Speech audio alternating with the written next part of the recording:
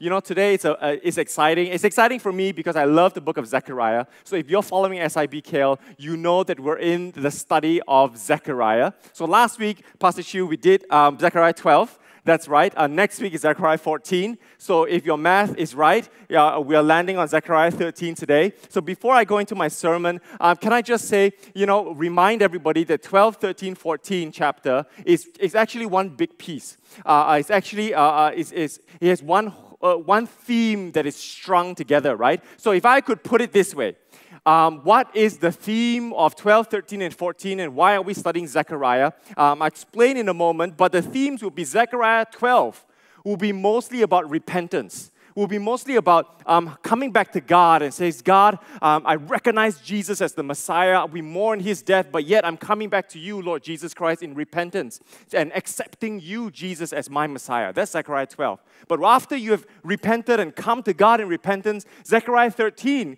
is about purification. See, God just does not want us to just repent for repenting's sake, right? That is not our Jesus. That is not our God. We repent, yes, but then we go into a period of purification, and God says we're going to refine you like fire. So if you are, if you're paying attention to the worship songs today, you will know that yes, the theme for today or this weekend is the refiner's fire of God, that He brings us through that purificational process. But why? Then you ask yourself, why does God need to purify us? He's forgiven us. Can't that just be all? Why does He have to purify us? So next week, come back. Next week, Zechariah 14, we're going to land on why we need to go through sanctification or purification. It's holiness. See, in the Bible, it's very clear that God says, be holy as I am holy. Zechariah 14 tells us that at the end of the human timeline, right? So just in case you don't know, there is an end of the human timeline. At the end, when Jesus Christ comes again to redeem mankind, to reconcile mankind unto Himself, He says, I'm going to restore unto the world holiness. That is going to be next week. But why? Why holiness? Come back here. It's very interesting next week sermon. But today we're going to land in the middle, which is purification. Now, this is going to be, I've been praying a lot about this message because every time I know when we talk about purification or sanctification or refiner's fire or holiness, the church shudders in fear because it's always got to do with us cleansing from our sins, right? But I think it's a very important topic. So I'm going to talk to you today. I'm going to divide my sermon into two parts. I'm going to deviate a little bit from SIBKL style. I don't have 3 points. Can I just put it? I tried my best to have 3 points, but I said no. It's actually Zechariah 13 is one whole big story. So I'm going to tell you a whole long story today. The first part will be me explaining 13 doctrinally. What does it mean? I want to explain the verse. It's a very complicated verse. I'm going to read it for you in a while. Then in the second part, I want to explain devotionally what it means to us. How can we apply the complexity of the doctrine to our lives? So I'm going to read, it's only 9 verses. I'm going to read Zechariah 13, 1 to 9, and I invite everybody on site to read it with me. Online, I invite you as well, but I can't hear you online, so I trust that you are reading. So on site, if you could do me a favor, if you read loud enough, I may not need to talk, and they may hear you through my mic. Who knows, right? All right, here we go. 1, 2, 3. On that day, a fountain will be opened to the house of David and the inhabitants of Jerusalem to cleanse them from sin and impurity. On that day, I will banish the names of idols from the land, and they will be remembered no more, declares the Lord Almighty. I will remove both the prophets and the spirit of impurity from the land. And if anyone still prophesy, their father and mother, to whom they were born, will say to them, you must die because you have told lies in the Lord's name. Then their own parents will stab the one who prophesies. Next. There we go. On that day, every prophet will be ashamed of their prophetic vision.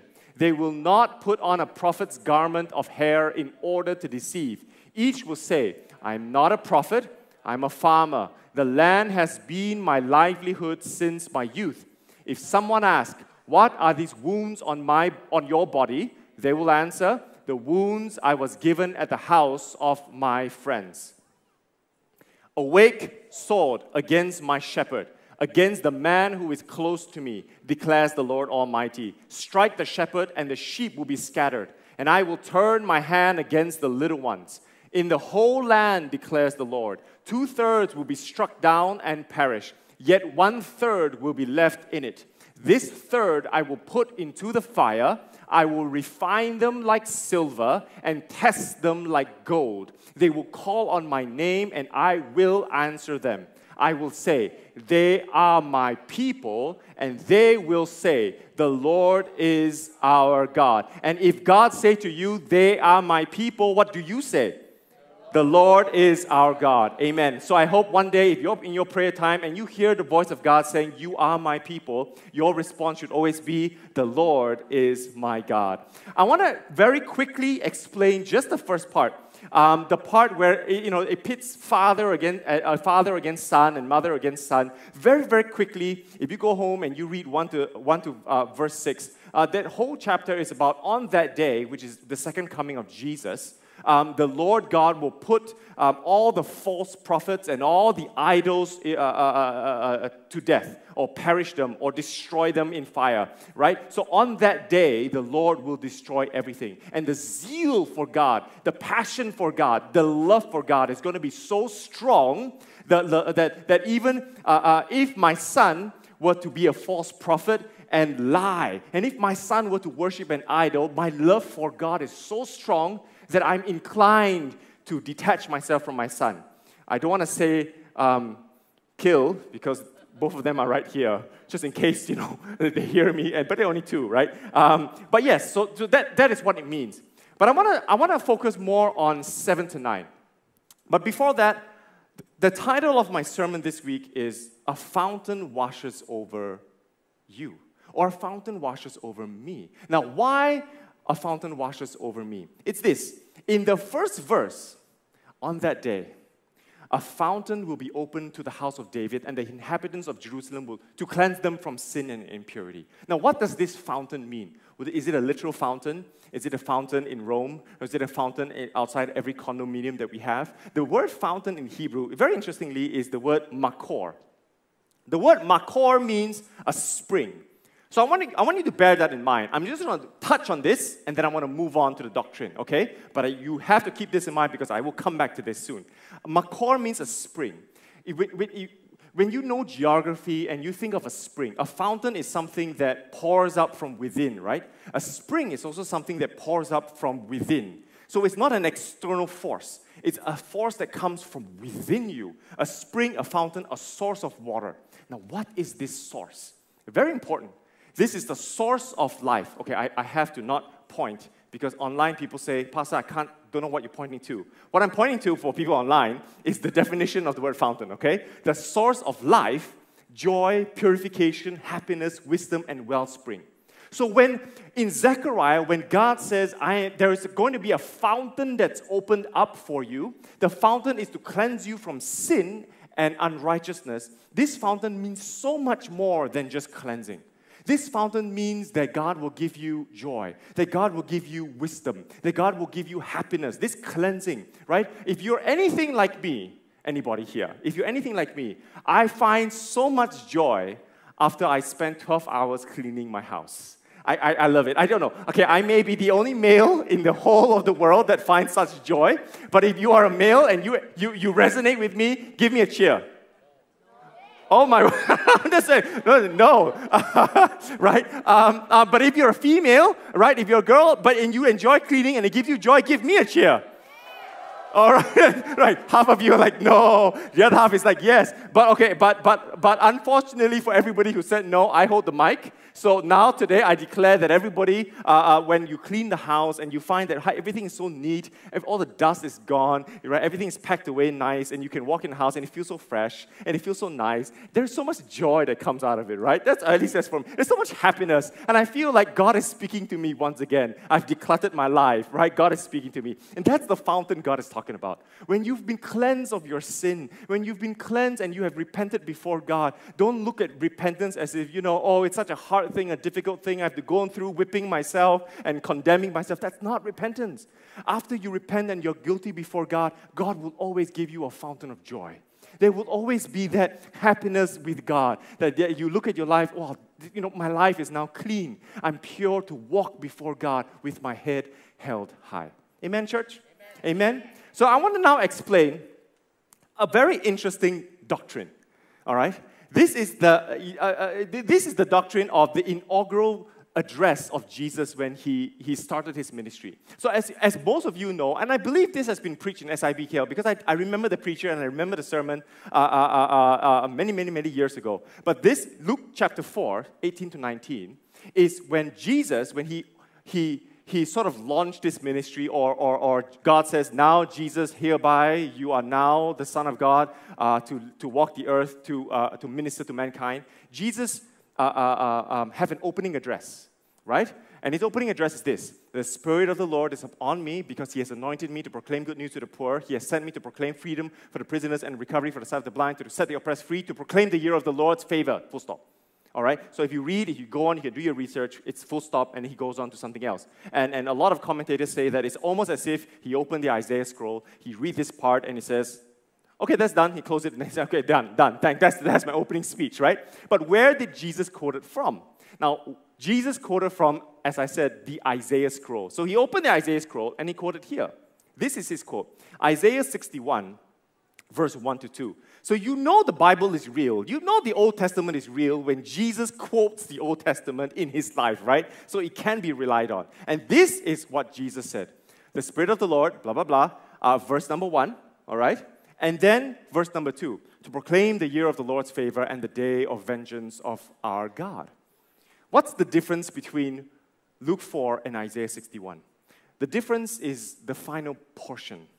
The final portion of verse 2 states, the day of vengeance of our God. Next slide. The day of vengeance of our God. So that's in highlighted, right? So Jesus fails to mention this. He doesn't mention this. So he stops to proclaim the year of the Lord's favor, and then he stops there. He closes the scroll. Now, I'm on my way. Let's do my mission. What does this mean? What's the implication of this? You see, Jesus coming has two parts. Or as I like to call it, if you read the Bible in its fullness, there is a trilogy of story. The first part is Genesis, where God creates. The second part is in Matthew, or Mark, Luke, or John, where Jesus enters the world in his first coming. Then the trilogy ends with Jesus' second coming. And that's going to be like the most exciting part, right? It's like waiting for Avengers Endgame. That was 2 years ago. Or now waiting for Spider-Man Far From Home, right? So you're waiting for it because Spider-Man Far From Home is the end of the trilogy. Everyone is looking at me blur. Like, you know that, right? It's okay. If you don't know that, that's fine. What's important is Zechariah. Okay, the day of the vengeance of the Lord. So God stopped this. Why? God says, in my first coming, I'm going to do 5 things. I'm going to proclaim good news. I'm going to bind up the brokenhearted. I'm going to proclaim freedom. I'm going to release from darkness. And I'm going to proclaim the year of the Lord's favor. And then when I come back again in my second coming, then I will proclaim the day of the Lord's vengeance against people who don't believe in him, don't believe in me. So he does 5 things. So we're still living in the year of the Lord's favor. What does that got to do with Zechariah, though? All right? There is a closing address of Jesus, just in case you didn't know. Jesus, before he went on the cross, before he had to split from his disciples, there was a closing address. The closing address is this. In the Gospels, Matthew 26, and likewise in Mark 14, only found in these 2 synoptic Gospels, Jesus told them, this very night you will all fall away on account of me, for it is written, I will strike the shepherd, and the sheep of the flock will be scattered. Same in Mark. God has said, I will strike the shepherd. Now, we all know that's the cross. God will strike the shepherd, Jesus Christ, on that cross, and the sheep will scatter, and he stops. And then if you know the account, the biblical story, Jesus went on to tell Peter that you will betray me 3 times before the rooster crows. He's almost telling Peter, when I am struck, you will scatter. You will betray me 3 times before the rooster crows. Where was Jesus quoting from? Jesus was quoting from the book of Zechariah. The book of Zechariah 13, verse 7 says this, awake sword against my shepherd, against the man who is close to me, declares the Lord Almighty.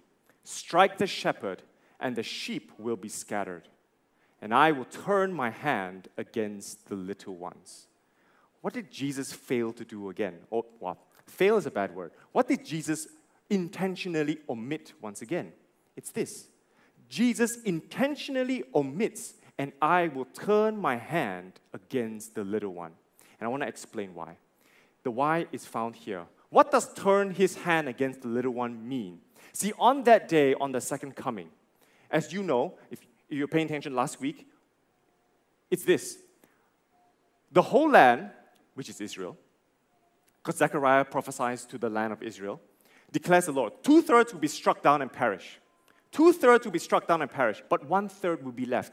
Now, these 2/3 that perish is when God says, I will strike the little ones.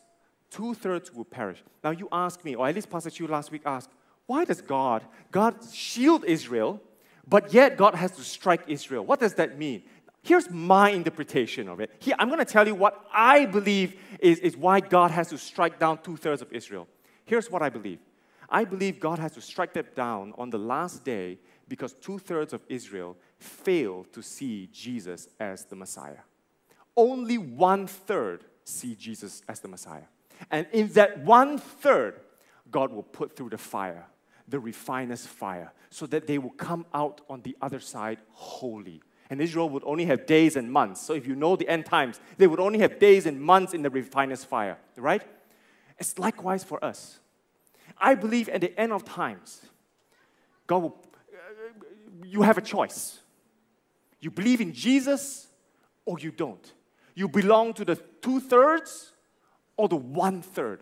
There's no other math. There's no other side. It's either you are on the side of Jesus or you are not. And I guess today I want to ask you that question. And I have many questions, but I'm going to ask you the first one. Whose side are you on?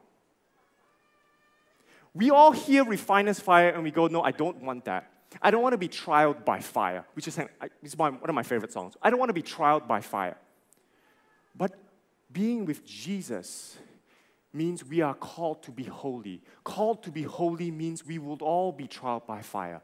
And just in case you don't know, not being with Jesus, you would also be trialed by fire. So with or without Jesus, this life will try you like fire. It's better to be with Jesus. Now, what has that got to do with us? We're not at the second coming. We're not on that day yet. I don't know when we're going to get on that day. Now, what does it all got to do with me? Now, here it is. There is a fountain that flows on that day. But there is also a fountain that flows now. Can you guess what fountain that flows now? That fountain of Jesus Christ on that cross. The blood of Jesus that flows through all our veins and through all our lives. That's the fountain that flows now. And we have a choice to either bathe in that fountain or reject that fountain. You know, as I was preparing, I can't get this song out of my mind, so I'm just going to sing it, all right? And I decided not to get the worship team to sing it because I'm not too sure how many people know this old hymn. It's a very old hymn, but I sing it almost every year at Easter, and I love it. The hymn goes like this. So if you know it, sing with me, all right? Everybody on site. It goes like this. There is a fountain filled with blood drawn from Emmanuel's veins, and sinners plunged beneath that blood lose all their guilty stains, lose all their guilty stains, lose all their guilty stains. And sinners plunged beneath that blood lose all. Hallelujah. So you know the hymn, right? It's a beautiful hymn. We are now living in the age of the fountain that flows by the blood of Jesus. You see, we are living in the now and the not yet. The now is that Jesus declared that we are living in the year of the Lord's favor. The not yet is that Jesus has not turned his hand against us. The not yet is the day of vengeance that has not come. And while we live in the in-between, there is a redemption and a good news for all of us. And the good news is found after Jesus died on that cross. After his blood was shed, he rose on the third day. He appeared to the disciples, And in particular, he appeared to Peter, and this is what happened in John chapter 21. Jesus said to them, now he appeared on the beach, and now they were fishing on the boat. So if you know the story, you know the story. They were fishing, and they couldn't catch any fish. And Jesus said to them, throw your net on the right side of the boat. And they caught, very specifically, 153 fishes. Or is it 59 fishes, right? And then Jesus said, come. Come and have breakfast with me. Come and eat with me. Jesus is inviting you into a relationship with him. But not just that. Jesus said, when they had finished eating, Jesus said to Simon Peter, Simon, son of John, do you love me more than this? Remember how Peter denied Jesus 3 times before the rooster crowed? Remember how the sheep was scattered when the shepherd was struck? And now the shepherd came back and approached the sheep. And it's almost as if telling every single sheep, now who's the sheep? We are all his sheep. And he asked Peter one question, do you love me? And God is asking you today, do you love me more than these? Do you love me more than your riches? More than your health? Isn't that controversial? Do you love me more than your wealth? Do you love me more than your fears? Or we all have fears in these last 2 years. Do you love me more than all these? Do you love me? And if you say yes, feed my sheep. What was Jesus doing to Peter? When Peter succumbed under the fountain of blood, Jesus says, now I will restore you. I will give you purpose. I will give you a reason for living. I will give you the reason why you are a Christian. I will give you the reason why you call me Lord, Kurios. I will give you the reason why I died for you. I will give you the reason why I bled for you. I will give you the reason why I'm cleansing you from your sin and impurities. If only you will come and eat with me. There is another fountain. And this Peter, he said yes. Guess what? Fast forward a few books in the Bible. He wrote in 1 Peter chapter 1. Guess what he wrote? In all this, what is all this? Verse 1 to 5 is the inheritance of your salvation, the living hope that Jesus put in you. In all this living hope, in all the inheritance of your salvation, you greatly rejoice, though now for a little while you may have had to suffer grief in all kinds of trials. Now, Peter was talking about life. You are suffering grief in all kinds of trials. These have come. These griefs have come, these trials have come into your life, so that the proven genuineness of your faith, of greater worth than gold, which perishes even though refined by fire, may result in praise, glory, and honor when Jesus Christ is revealed. Though you have not seen him, you love him. And even though you do not see him now, you believe in him and are filled with an inexpressible and glorious joy. Peter is saying, you don't have to wait for the second coming in order to be trialed by fire. Right now, as we submerge ourselves in that fountain of blood, as we are cleansed from our sin and impurities, Peter is saying, we are going through a life of grief, a life of trials. And I know I'm speaking to 100% of you. Everybody on site and online.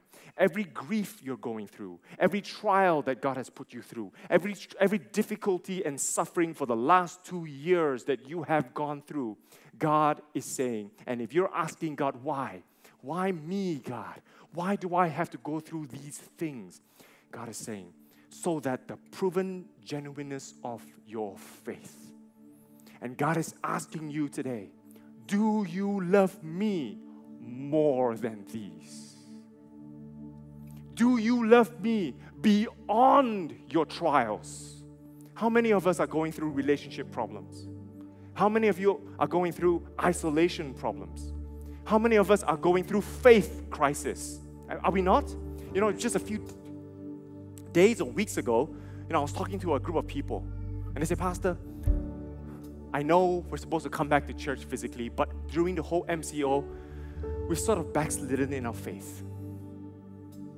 And I said, that's okay. It's good that you told me. Nobody's condemning you. But it's not now for you to stew in your guilt. It is now for you to arise in your faith. And God is asking you, if you're listening, God is asking you, do you love me more than these? God wants to prove your faith. Are you genuine or are you fake? When you are a piece of silver or gold that is refined by fire, God is proving in your life.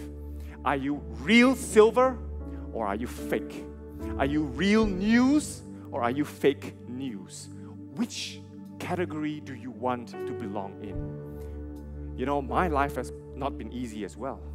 My life has all sorts of trials. Sit me down, buy me a cup of coffee if I can spare that time. And I don't mind telling you everything that I've gone through and all the things God has put me through. And every time I face one trial after another trial after another trial, do you know why I'm standing here today? Because every time I go through that trial, I ask God why. And God is saying, I am putting you to a test. I am putting you to a trial to see if you love me more than anything in your life. Will you give your life to me more than riches, more than health, more than family, more than anything in this world? Will you love me to the end of the ages? Will your faith be proven genuine? And I says, God, okay, all right. I love my Psalms 139 prayer, right? That is, if there's any sin within me, seen or unseen, reveal it in my life so that I can be led in path everlasting, led in paths of righteousness, everlasting. That's one of my favorite prayers. And God is asking every single one of you today, where is your faith when God puts you to that test? I come back to the beginning. Here's the answer. Today, I believe that a fountain is opened for every single person. What fountain is this? Two types of fountains. One, I believe that the blood of Jesus flows and the presence of God flows in this place and even online. That there is a season of grace. That if you have backslidden in your faith, if you have done things that you know you're not supposed to do in your faith, God is calling you to submerge yourself beneath that fountain and repent before God. Come back to Him. Submit yourself to the trials that God is putting you through. Submit yourself to the testings that God is putting you through. And I speak to every single person, from pastors to everybody. Submit yourself. Why? Because the alternative of not submitting yourself is to go in the ways of the world. And that leads to only one place, that's death. We have no choice. You either choose life or you choose death. And when we choose life, we submit ourselves to the plans of God, and that is repentance, and that is submission to His trials and testing. And there's another category that I want to open up the altar call later. So that's the first. And here's the second. There are a group of us that we have gone through testings. We have submitted ourselves to the testings. We have submitted ourselves to the faith of God. We have submitted ourselves to be trialed by fire. But we have lost our joy. The fountain says, when the springs of the well springs of God